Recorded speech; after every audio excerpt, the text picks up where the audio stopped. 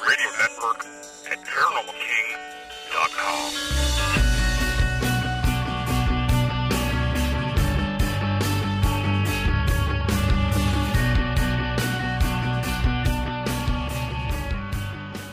Welcome to the Paranormal News Insider for the week of December 22nd, 2020, and episode number 463. And this is your host, Dr. Brian D. Parsons, and we are live on the Paranormal King Radio Network at ParanormalKing.com. And 2020 is coming to a close. We only got one more show after tonight. Can't wait to put it in the rear view mirror, although I guess we still got to deal with next year, right? 2021, what can it bring us? And will it be a better year? We'll find out. I don't know if I'll do predictions. There's other shows for that. But usually not that great at predictions, but let's get through 2020. Let's wrap it up. Put a bow tie on it. Stick it in the oven, put it in the trash, whatever you want to do with it. But we're going to finish it off. Tonight we've got some cryptozoology notes from the year. We've got a couple of stories to update on that might end up, well, at least one of them may end up being something we'll definitely talk about next year if it evolves, if it becomes a reality. Could be the biggest story of the century. If not, it's just going to be another piece of paper in the round file, but we'll see. And also tonight, we're going to crack number 4 and number 3 open, like they're chestnuts on an open fire or something. I'm not sure where I was going with that one. But the top 10 paranormal news stories will continue with number 4 and number 3 tonight. And, of course, that leaves number 2 and number 1 for next week, our New Year's Eve celebration. Is that right? Is tonight Christmas Eve? I'm not sure. Yeah, Christmas Eve show. And then next week will be the New Year's Eve show, I suppose. But anyway, we've got a lot of stuff to cover tonight, so we're going to jump in with both feet, shoes, not tied together, hopefully. And encrypted news, and not too long ago I talked about this. I think it might have been last week. I don't know. My weeks are kind of blurring together anymore with Christmas and I work in retail, so I'm out and about. I'm in the fray of the wandering needy people getting Christmas gifts and food, and I don't know. You'd think that people would be not wanting to come out in crowds, but it's happening. But I do think it was last week. We were talking about Loren Coleman and how every year he talks about some of the top things that happened in cryptozoology. Generally talks about the top books, also talks about sometimes the top stories. I've not seen that story break, but I do have a few tidbits from Loren Coleman. Through his cryptozoonews.com website. You can also read through The Anomalist. He's tied into that as well. So those will be on. I don't know if they were in there today or will be there tomorrow. We have the Golden Yeti Awards that were awarded. This year, the Cryptozoologist of the Year Award. I'm always waiting for mine, but I don't think that's ever going to happen. The Cryptozoologist of the Year Award recipient goes to Dr. Marie-Jeanne Kaufman. Kaufman was born in France but spent most of her life in the Soviet Union. She became intrigued about snowman stories in the 1950s in Russia, I guess the Soviet Union, and went on to become one of the biggest researchers of the Almasty, which is essentially the Caucasus, always mess that up, Caucasus, variety of the Almas. And that, of course, is pretty much, I guess you could just call it the Mongolian version of Bigfoot to make a generic statement. It's a bipedal creature seen in the Mongolian area, Soviet Union, that part of the world. up there in the cold. Granted, there's a lot of stuff very similar to other creatures that could just be nothing more than bears, of course. But back to Kaufman. So she, on July 22nd, had her 101st birthday. Now, she's not in great health, but she's still a sound mind from what I've heard. And she resides in a home for the elderly in Paris. But she's done a lot of work in this bipedal Almasty research area. Probably the largest volume of work for it, but so a very good award there. And Coleman also announced the recipient of the Lifetime Achievement Award, the other Golden Yeti of the year. And this went to researcher and author, also artist, Christopher L. Murphy. And you may recognize that name. Murphy has written and co-authored a number of fantastic research books. I know I've got, I think, 4 or 5 on my bookshelf with his name on it. I think 4 or 5. Maybe I think I've got one that I need to get yet.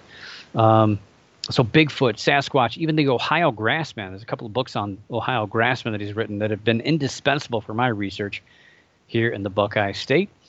And he resides in the British Columbia area of Canada. So a fantastic researcher and definitely deserving of the Lifetime Achievement Award for all of his research and efforts into putting a lot of different things together, from the Patterson-Gimlin film to, again, all of his Sasquatch Pacific Northwest research, and as well here in the Ohio Grassman stuff. So definitely worthy of that. The top 20 cryptozoology books, which I was very fortunate enough to be on that list a number of years ago with my book, The Handbook for the Amateur Cryptozoologist, a long time ago. Geez, when was that? 2016? 2015? 2000? I don't remember. It's in there somewhere. I'll look at it later. But this year, a number of books, just so much going on. I only remember a handful of these coming out, but got a couple on my Christmas list. We'll see if I get them. If not, then I'll just be doing my normal January thing where I'm buying my own books if I don't get what I want and reading away. So the Bigfooters Atlas by Zach Bales. It's a Bigfoot and Hominology book. We also have Wendigo Lore, Monsters, Myths, and Madness by Chad Lewis and Kevin Lee Nelson. That is actually on my list. Don't remember when that came out, but that was on my list. Wood Knox Volume 4, Journal of Sasquatch Research by David Weatherly and Chad Lewis, among others, also on my list. I got to catch up on that, though. Forgotten Bigfoots Around the World by Malcolm Smith. Boggy Creek Casebook, Fouke Monster Encounters 1908 to Present, definitely on my list. That's by Lyle Blackburn. Also by Lyle Blackburn, Sinister Swamps, Monsters and Mysteries from the Mire. He's going to be getting a pretty hefty check from me coming his way. Sun, Sand, and Sea Serpents by David Gausward. Not too many. It's usually not a whole lot of sea serpent books come out every year. But there's a couple. The Truth About Bunny Yips. And that's by Malcolm Smith. Also by Malcolm Smith, Australian Sea Serpents. And I know, most of my listeners are here in the United States. Some are there in Europe. I do have a few in Australia. And I'm fascinated by some of the stories I've heard about Australian creatures, but I haven't really heard a whole lot about Australian sea serpents. So that interests me because I don't know anything about it, really. We also have Forgotten Sea Serpents by Malcolm Smith. Merpeople, A Human History. Kind of interested in that. I heard when that came out. I haven't read about that. To read a little bit more about that. That's by Von Scribner. Another one that's on my list, you can't go wrong with this guy. Mystery Cats of the World Revisited by Dr. Carl P.N. Schuker. Anything written by Carl Schuker, buy it. He's an excellent researcher. Probably one of the best out there right now and for a long time. Always has great stuff. And this has got stuff about black mountain lions in it. So this has been on my list all year long. The best regional cryptozoology books of 2020. We have Monsters of the Last Frontier, Cryptids and Legends of Alaska by David Weatherly. We also have Monsters of the Crossroads, Cryptids and Legends of Indiana. It's also on my list, also by David Weatherly. Mothman Territory, History and High Strangeness by George Dudling. And Owls of the Eastern Ice, A Quest to Find and Save the World's Largest Owl, Jonathan C. Slott. And The Unidentified Mythical Monsters, Alien Encounters, and Our Obsession with the Unexplained by Colin Dickey. And we got a few more here, but I'm not going to read them all. You can go to cryptozoonews.com and get the edge. Last 4 or 5 books here. Some of these I've not seen. But a lot of the chunk of the early ones, yeah, I've got like, gosh, another $100 worth of books on my list. And also, Lauren Coleman not only does the Golden Yeti Awards for the Lifetime Achievement and the Cryptozoologist of the Year, but he also talks about cryptozoology deaths every year. And unfortunately, you know, cryptozoology is full of a lot of older people. You know, when it starts out in the 40s and 50s, 60s with, you know, all the Bigfoot stories. It's still a pretty young, can't really call it a true science. It's not a true science, but it's still a fairly young pursuit, I guess you could say. But the guys that are heavily involved since the 40s, you know, these guys are getting older.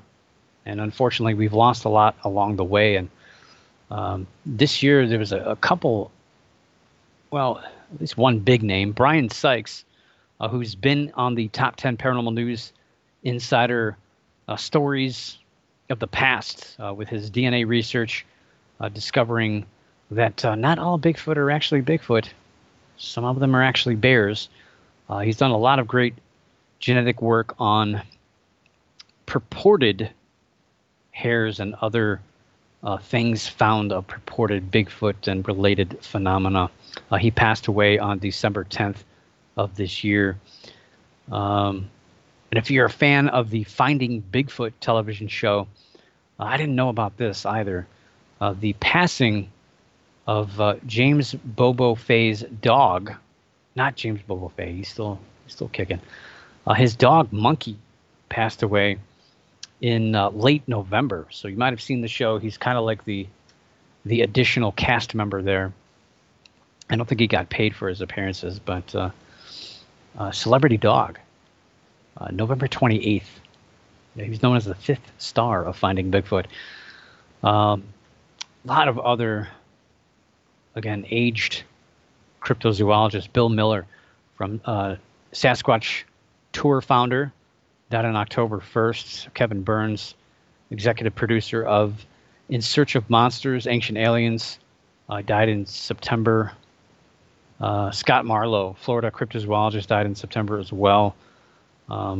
Number of people on this list, and it seems like it just gets longer every year, and it's just very, very sad. But one researcher I definitely wanted to talk about was David Drageson, Pennsylvania Bigfooter, really good friend of mine. I considered him a very good friend. Always nice to chat with him.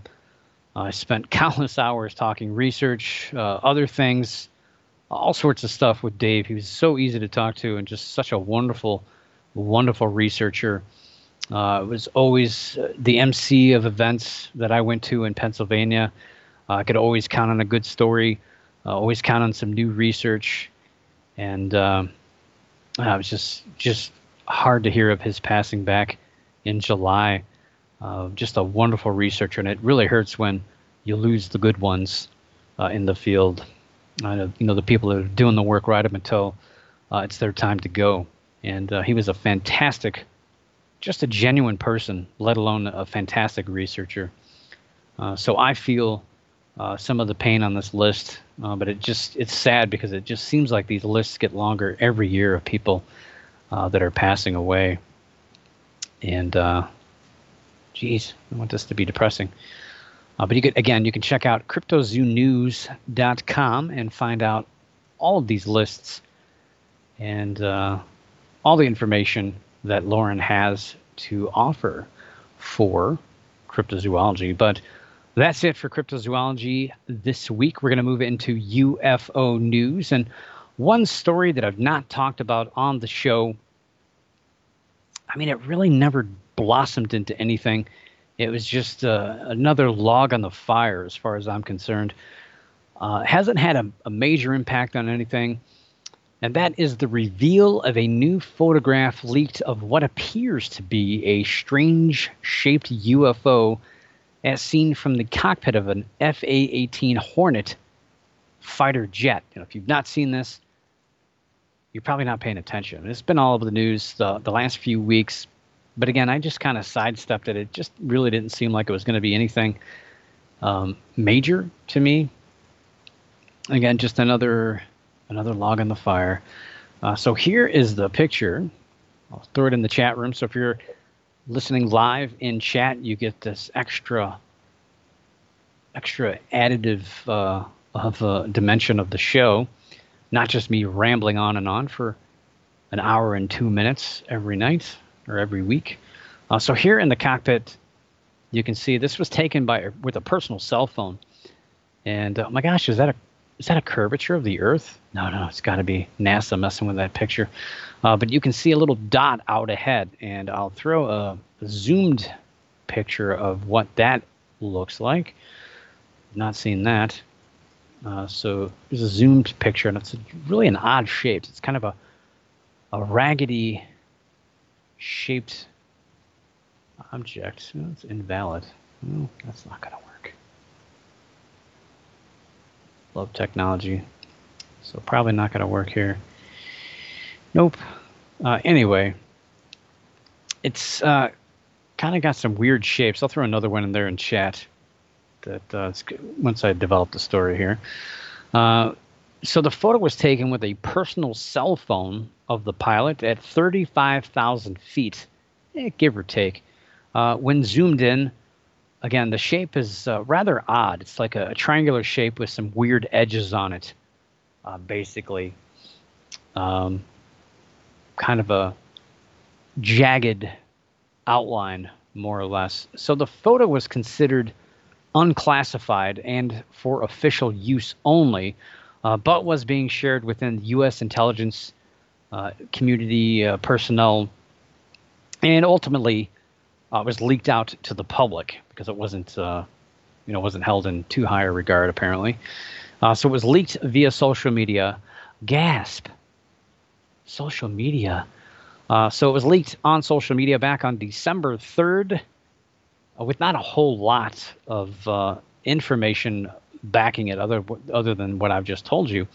Now, internet sleuths, of course, are always on the job. They're always trying to get to the bottom of everything. So they've been hard at work trying to solve this mystery, and they have come up with a kind of, in my opinion, not so surprising answer. It was kind of one thing that I thought of when I initially saw it, but I didn't have the exact answer. So just looking at the shape itself, the answer is as simple as a balloon. And I know a lot of people are going to roll their eyes. At least I didn't say, Chinese lantern, something like that. Not at that elevation. But looking at that shape, it's a very distinct shape. It's not just any balloon. But this one is a Batman balloon. And I know we've, in the past, this year we had an Iron Man balloon. And let me throw that picture. Hopefully that one works. Success. So the second picture, you see the kind of a well, there's three balloons there. Two of them are this Batman balloon, and the third one that's in the upper left, a little bit faded, is the actual image of this UAP. Can't say UFO anymore. So you can tell the shape is pretty darn similar. Now, the edges on the side of this object look a little bit bigger, and there's a reason for that. It's supposed to look like that. It's actually really, really good that it looks like that, because that helps actually prove things. Now, initially, I personally, believe it or not, was dismissive of the balloon theory. I thought that there's no way. 35,000 feet, I do know that balloons have a hard time getting that high. There are quite a few arguments against this being able to be a balloon. And the internet, as always, there's two sides to it, and a lot of people are saying, yes, this is definitely the balloon, and a lot of people are saying, no, it can't be a balloon. And again, I was completely on the side of it not being a balloon. There's a lot of arguments that I said doesn't make any sense, but then I did some research, and that's what you got to do. Put your feelings aside and do some research, and look at both sides of the story, and whatever really makes sense at that point, that's kind of the angle you have to go, whether you believe it or not. So again, looking at that Batman balloon of the UAP, they're pretty much the same shape. The shading is also very close, where there should be, I guess, the Batman and his wings and his fists coming at you. So let me, well, I should have done that first. I have a different picture that shows those three balloons a little bit close up with all the other stuff out of the way. So throw that in the chat room. Hopefully that one works. So you get a little bit closer look at those three, and you can click on that picture and it'll get a little bit bigger. No, not so much bigger, but you kind of see there's a little bit of distortion because of it's zoomed in. You know, you can only zoom in so much on any digital image before it pixelates, no matter how good the camera.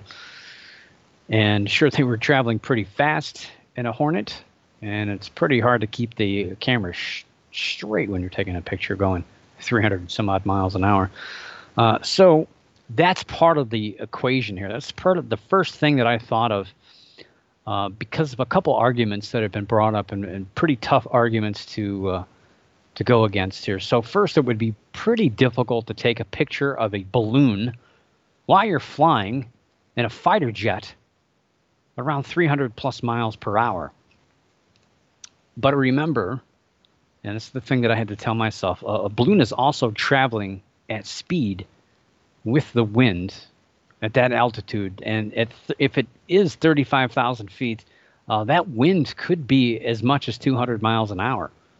Probably not that much, probably more around 100, but it's going to be moving. Depends on where exactly they're at, if they're near the jet stream. But the wind is a lot heavier in those in that elevation.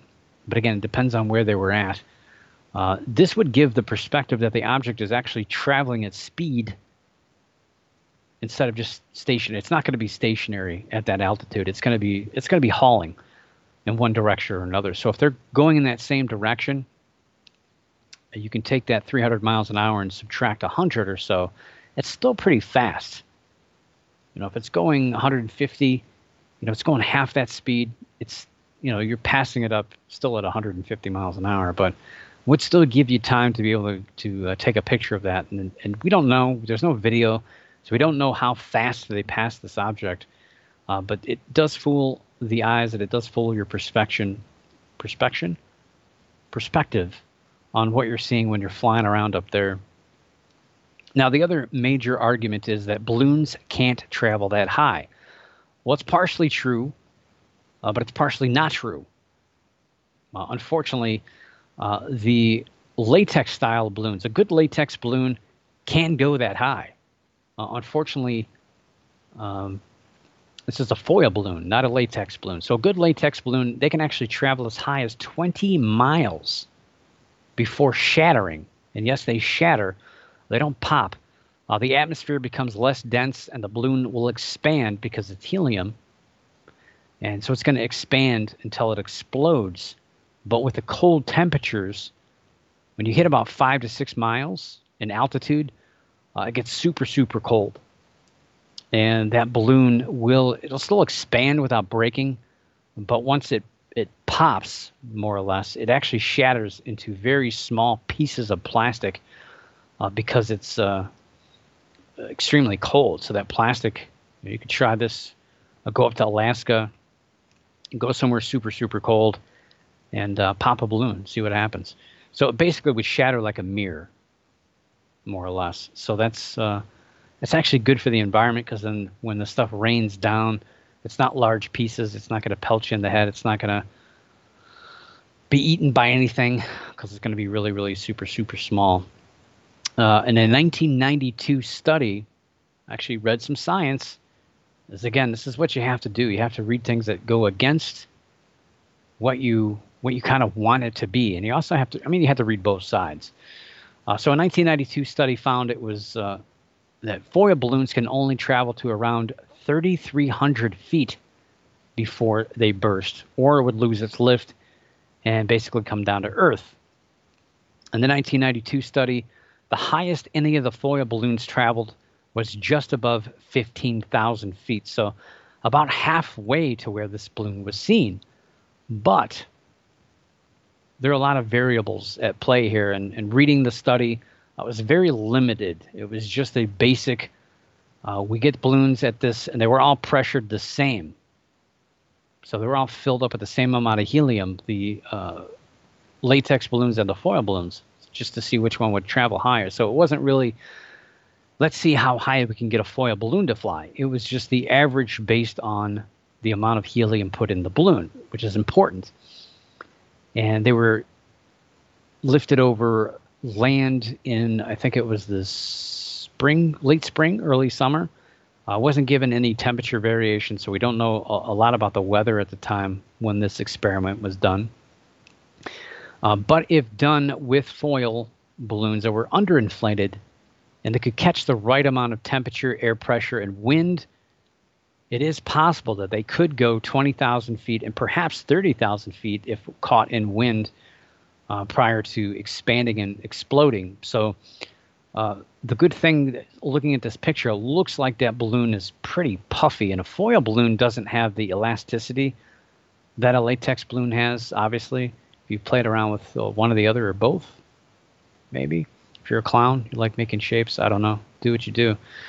But underinflated, it could probably expand enough before it were to tear or do whatever. But 30,000 feet is still stretching it. I'm still not 100% convinced unless they have the elevation wrong. But looking at that picture, they look awful high up to me. But it is all about perspective. Now, those clouds may not be as high as what we think they are. Depends on the weather. Depends on a lot of circumstances and different variables again. This particular balloon is 28 inches wide, so much bigger than the foil balloons that were used in the 1992 study. So that could have another effect on this and could push enough helium out of the valve to travel to that right elevation. And since the sighting took place over the ocean, the atmospheric conditions could have been just right. So it's not out of the question. If you add all these variables up, a larger balloon, possibly less helium than the amount of pressure that was in the ones that were used in this test. It's possible. And plus, since 1992, I think foil balloons have gotten a little bit better. I think their elasticity is a little bit better. So you can't really just say, well, in 1992, they said they only go 3,300 feet. So no, things change. And, all I see is this 1992 study. That's pretty old. Let's get a new updated study. But again, I didn't believe it at first, but the more research I read and the more stuff that I kind of looked around the more I'm convinced that, I mean, just looking at this thing, it looks like it's more than likely the answer. Big thanks to Scott Brando over at UFO of Interest, who is one of the best that I think debunking some of these fake videos. It actually solves a lot of these mysterious photos, videos, and stories on anomalous phenomena. And he's always somebody that I'm watching because he does fantastic work. And I'll see something and I'll get a kind of a thought, and I start doing research, and lo and behold, I see him post something, and it's crazy. We're on the same wavelength sometimes with his work. So UFO of Interest, you can follow him at UFO of Interest on Twitter and get pretty much the latest breaking UFO stuff debunked. And debunking isn't a bad thing. Again, there's a lot of fake stuff that's pumped out, and unfortunately he has to spend time working on getting rid of these fake videos. There's a lot of people that make a lot of money from these fake videos, and unfortunately, again, we have to focus on all this fake stuff pumped out there. So maybe, hopefully, we can get those real stories, those real pictures, and those real videos that ultimately, eventually, could pop into the newsreel or social media and explain the real stuff. And speaking about the real stuff, let's move on to talk about signals from extraterrestrial intelligences. This is a pretty big topic. We had the WOW signal back in 1977, and many other signals that turned out to be near-Earth objects, unfortunately, explainable things such as satellites. And we even had one about 5 years ago. I believe that was in 2015. It actually turned out that a mysterious signal from outer space was actually caused by a microwave oven. So somebody was having lunch, and meanwhile we thought it was aliens communicating. So the same observatory that made, or I guess they made that mistake, but also uncovered that mistake through science. Australia's Parkes Observatory picked up some unusual radio waves last year during 30 hours of observations in April and May. The story kind of leaked out. It's looks like it's a big deal, but I'm sure they wish it wouldn't have leaked because they're still kind of doing work on it. It could come out that there's some mundane explanation behind this, that the signal isn't as big of a deal as what some people are making it. So the direction of the beam and an apparent shift in the frequency of the signal is thought to be consistent with the movement of a planet, and that's a pretty big deal. The beam is currently known as BLC-1, after the Breakthrough Listen project, which is tied in with SETI, the Search for Extraterrestrial Intelligence. So Breakthrough Listen is just one of the initiatives launched by Yuri Milner in 2015 with $100 million in funding for a 10-year project. The best news about this signal is that it comes from the closest star to our sun, Proxima Centauri, which is just 4.2 light years from Earth. But it's too faint to be seen with the unaided eye. I think you could see it with binoculars, though, if you really squint. Telescope is better. The system is known to have at least 2 planets circling the red dwarf, one being a gas giant and the other being a rocky planet like Earth. Despite the planet known as Proxima B being in the habitable zone where the temperature and distance from the star would allow water to be liquid on the planet, a red dwarf is pretty volatile, and it's doubtful. Most scientists don't think that life exists on that rocky planet due to a number of factors with that type of star. And in case you're wondering, traveling to Proxima Centauri would take about, with current technology that we have available, or let's just say the fastest craft that we have ever launched, would take you about 73,775 years. That's a long time. I don't have that kind of time.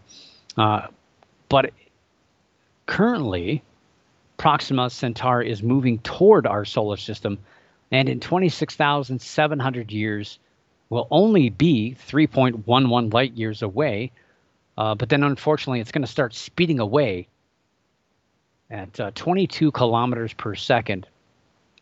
And that's not too much faster than our current fastest craft, Voyager 1, which is traveling at 17 kilometers per second. So if Voyager 1 was traveling in that direction, it could potentially meet up with that system, but then that system would start speeding away pretty quickly.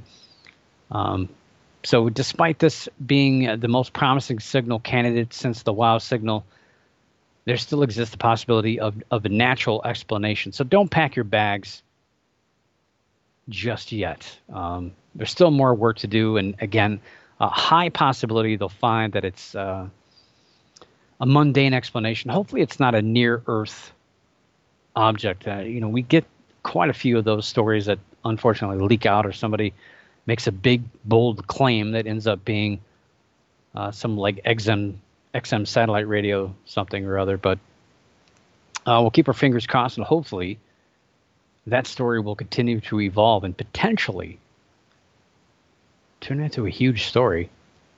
Well, probably next year, if they can't debunk that. So with that, we are going to move into the top 10 paranormal news stories for 2020.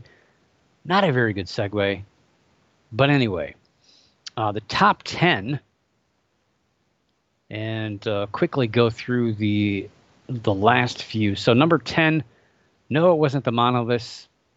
Even though there's 82 different monoliths now discovered, something like. I don't know why we're even keeping track anymore. Who cares at this point? It's watered down stuff. Number 10 on my list was the MUFON director being arrested. And again, this is my list, so if you love it, it's me. If you hate it, I stole it from somebody else. No, that's not true. I came up with this list, and some of these, like the number 9 story, were kind of bundled together. So lake monsters other than Loch Ness, we had one from Argentina. We had Lake Champlain. We had China, South Korea. So a lot of different monsters. Ogopogo. So a lot of different sightings from all over the world to kind of combine into one story. Otherwise, it would have sank below number 10, I think.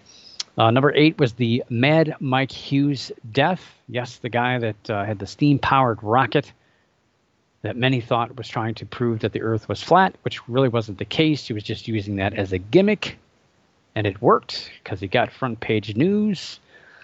Number 7 was SpaceX and the UFO sightings that the launches created, as well as some of the controversy behind those craft and the constellations that they're going to create. And let's see, where we at? Number 6 was the Arecibo telescope, damaged twice and ultimately collapsed on its own. Number 5 was the mysterious Western U.S. drones. We kind of forgot all about that, but it was a major story. And it was in January, and January is kind of when the world pretty much turned upside down. We had a little bit of talk about COVID-19. Back then it was just coronavirus.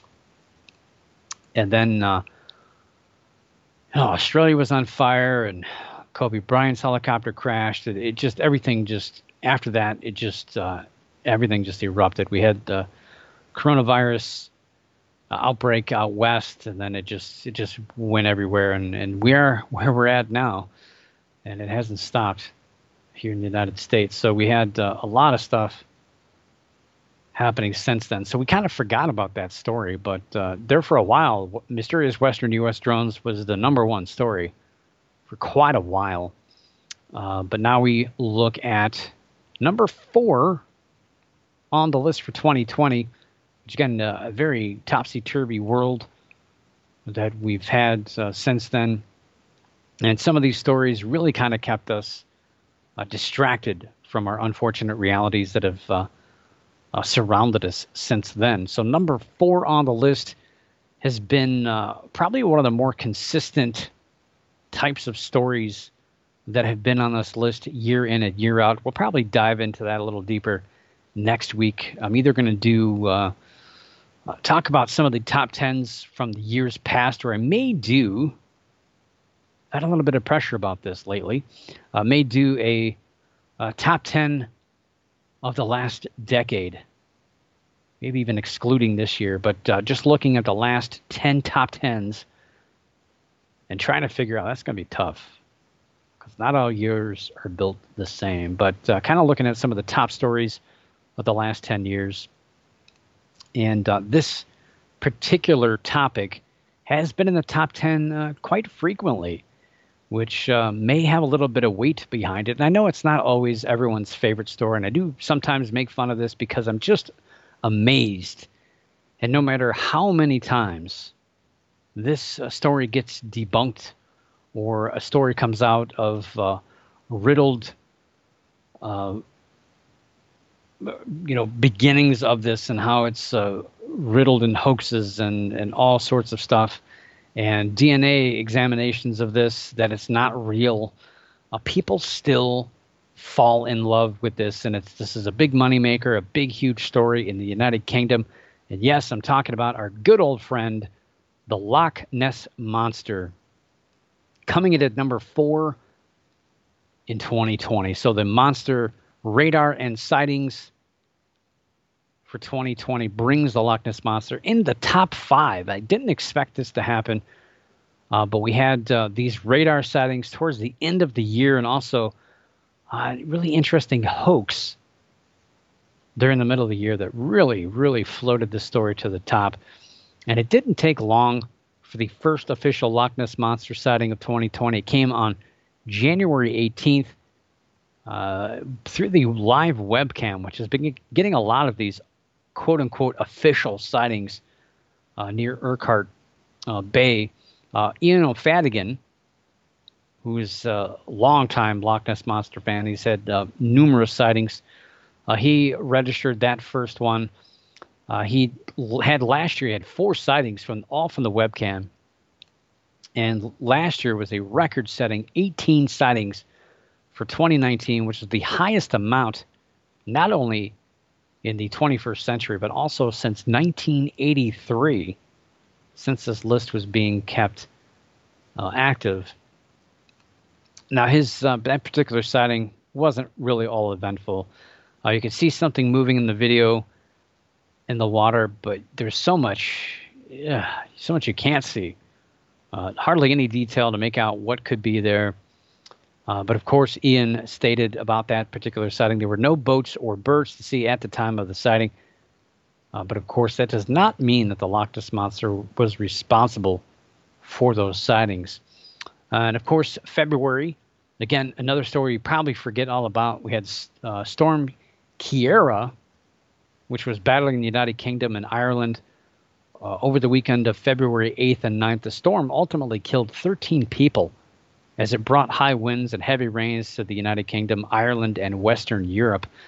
The storm also deposited a giant skeleton on the shores of Aberdeen, Scotland, on the northeastern side of the country, which generated a lot of speculation that the Loch Ness Monster was dead.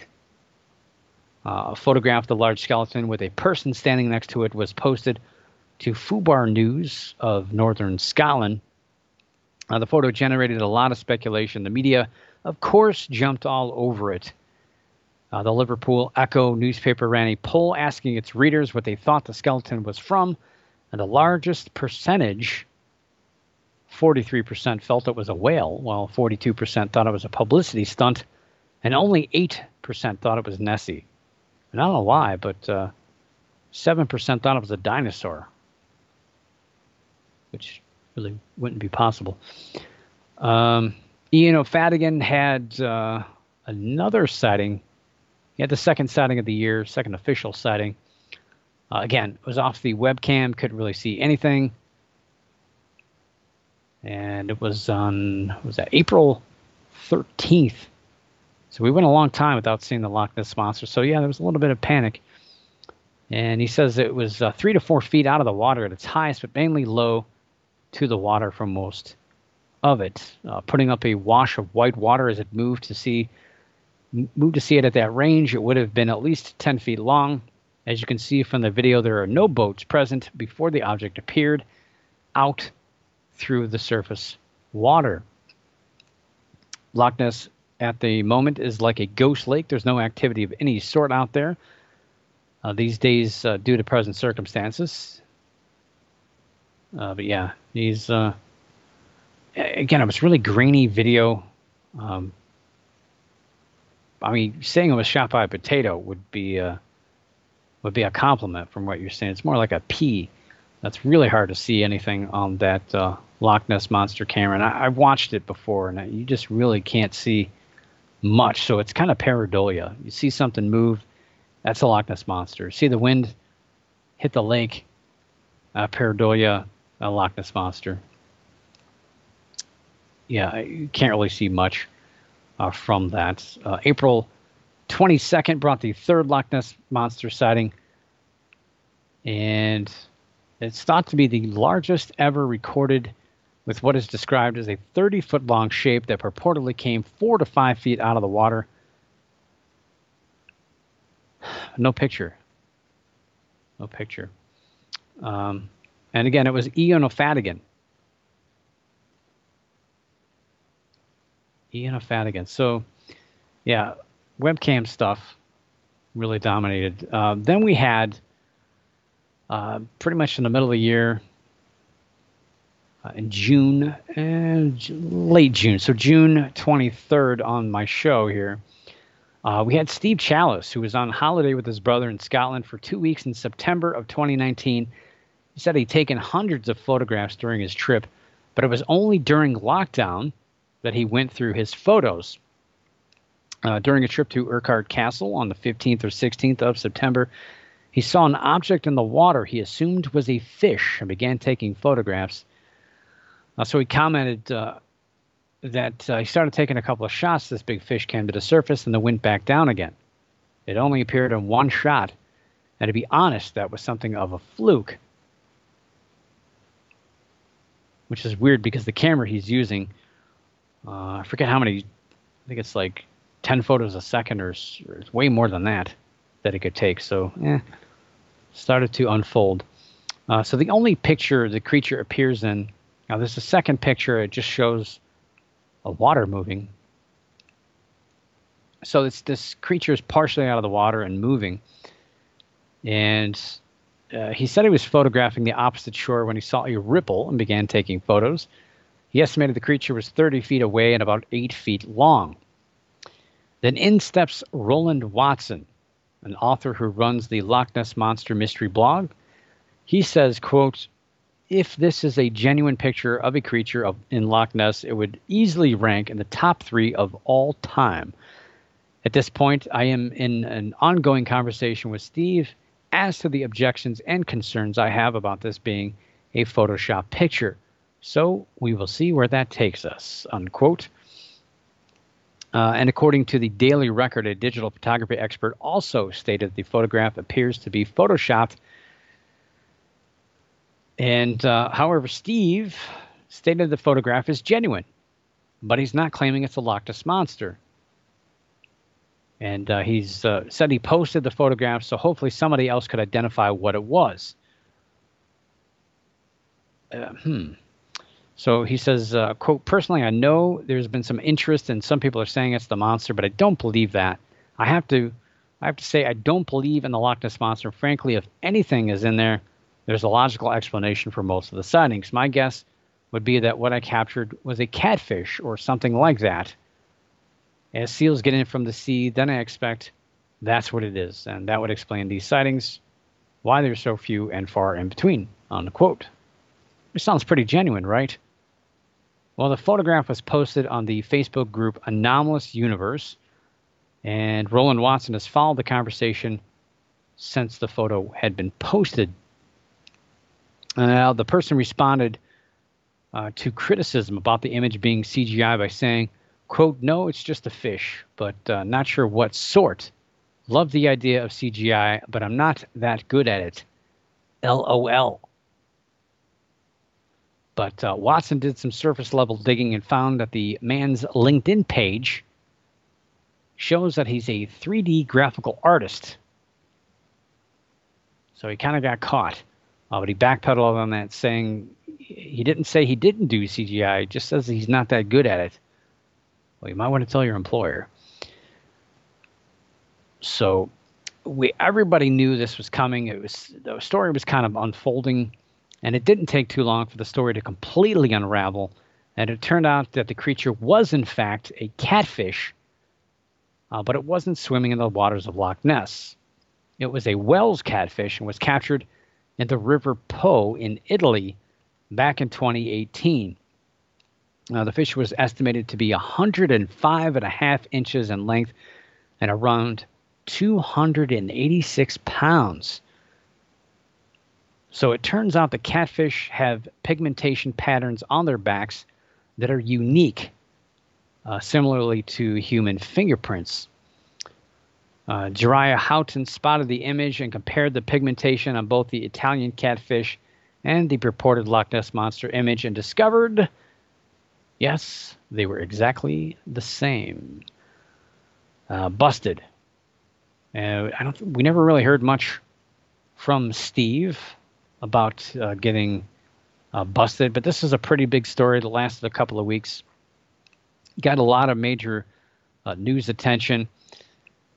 These sightings really didn't get a whole lot. So the fifth sighting came and went. Nobody really said much about it. Sixth sighting in June. We had a couple of skeptics that saw the Loch Ness Monster and are now believers. Of course, that's how it works. Then, of course, we had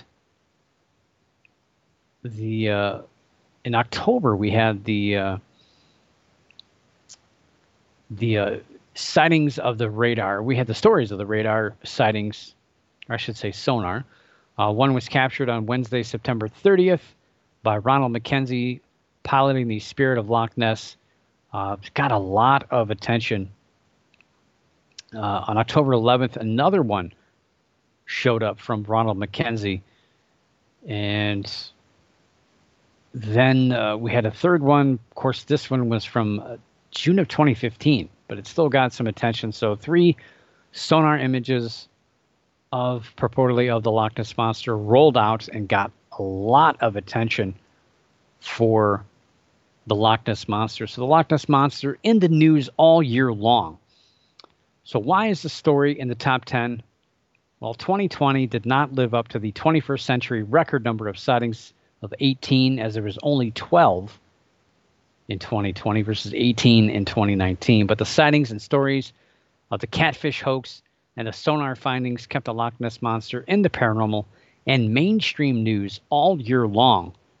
And of course, was a welcome distraction to all of the COVID-19 and political news that we all had to endure. So why is the story only number 4? Well, collectively, these stories cast a lot of weight for a creature that has proven time and time again that it does not exist. And last year's number 4 story was the Neil Gemmell's Loch Ness Monster study that found no DNA that could explain a large creature in Loch Ness. So if it weren't for the hoax and sonar findings, the Loch Ness Monster may have gone unnoticed from the rest of the world outside of the United Kingdom. But yeah, number 4, I think that's 3 years in a row, the Loch Ness Monster, or a story about the Loch Ness Monster. It's been number 4. So what about number 3? What could number 3 be this year? Well, number 3, not going to beat around the bush, U.S. government research on UFOs. And it's a story that, again, most of this took place earlier this year. We go way back to Valentine's Day, where Popular Mechanics published some new documents that showed that the U.S. government was doing some investigating and research into UFOs and related phenomena. Other information released from unknown sources to Popular Mechanics also refutes information that was released late last year that Luis Elizondo, now with the To the Stars Academy, was the leader of the Advanced Aerospace Threat Identification Program, also known as ATIP. ATIP was revealed to the world in 2017 as the New York Times uncovered information surrounding the $22 million program and was thought to be a secret UFO research program. Since then, the government has admitted the program did research UAPs, unidentified aerial phenomena, but again, late last year claims that AATIP did not investigate these type of crafts. So there was a little bit of wishy-washy with this earlier in the year. And then we came to find out in March that the U.S. Army was working with Tom DeLonge's organization because of the exotic materials in the group's possession. And let's see, we forward to May. April 27th, the U.S. Department of Defense officially released the 3 videos showing unidentified aerial phenomena. And, you know, we'd seen these beforehand for a few years, but now they officially released it. They officially said, yes, these are our videos. And they actually had some websites on the defense.gov site that you could actually see these videos and information behind it, which is just, it was mind-numbing at the time to see this actual UFO research, modern-day UFO research and videos on a government website. I never thought I'd see the day, to be honest. So it was a huge story, in my opinion. Even though we'd already seen these videos, it was old news. And but officially out, officially acknowledged, which was huge. And of course, President Trump jumped in on this in May, pretty much shooting these things down, laughing, and said he's not a fan of UFOs, and admitted he's not a believer. Then, of course, former Senate Majority Leader Harry Reid appeared on the Cyber podcast from Motherboard, which explores UFOs and the paranormal. And he says he's done more than any other lawmaker to support the search for UFOs. But that statement doesn't mean much because no one else is doing anything. And of course, his statements have kind of really pushed the way with everything throughout the year talking about this. The Pentagon then, toward June, the U.S. Senate Intelligence Committee announced it was going to impose rules on how information is shared by the DOD and the UAP or UFOs with a bill that was ultimately passed.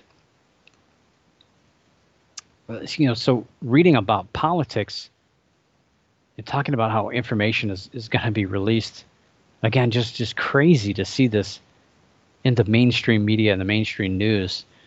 And now we have this task force that's created to, in reaction to basically the reaction of the videos going public, the Gimbal Go Fast and FLIR 1, or the Tic Tac video that were acknowledged back in April. So pretty much, you know, off and on throughout the year, we've seen these stories in the mainstream media. And again, it's weird to see this flip-flop because we're used to seeing those in the UFO field talking about UFOs and pressuring the government, and the government just ignoring it completely. Whereas now, all you see is the government talking about this. It's in the House, it's in the Senate, the president's talking about it. This is a big deal. The military is talking about them. It's leaking through government sources, but we're not hearing anything from the UFO researchers, which is really, really weird, the flip-flop of information. But again, it goes to what I've always felt, that the government really doesn't know as much as what we think they do. We've given them a lot of credit for knowing things or having things in their possession that maybe they don't. We really don't know as much as what we think they do or hope they do. So why did the story make the top 10? Well, I think hopefully it's pretty obvious.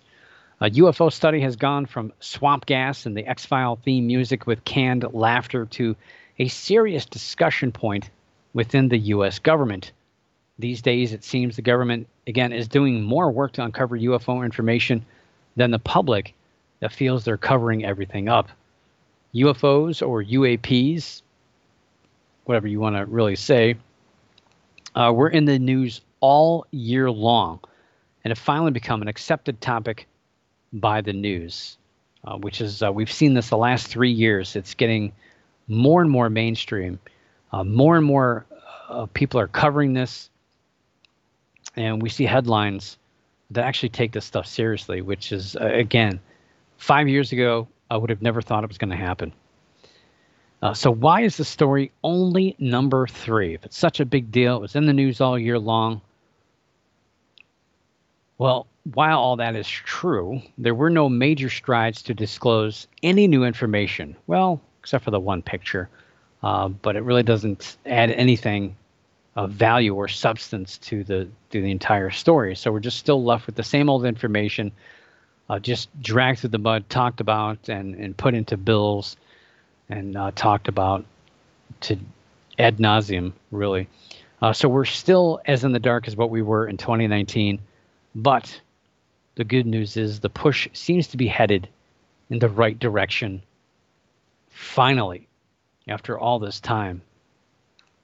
So remember, next week, we will debut number 2 and number 1,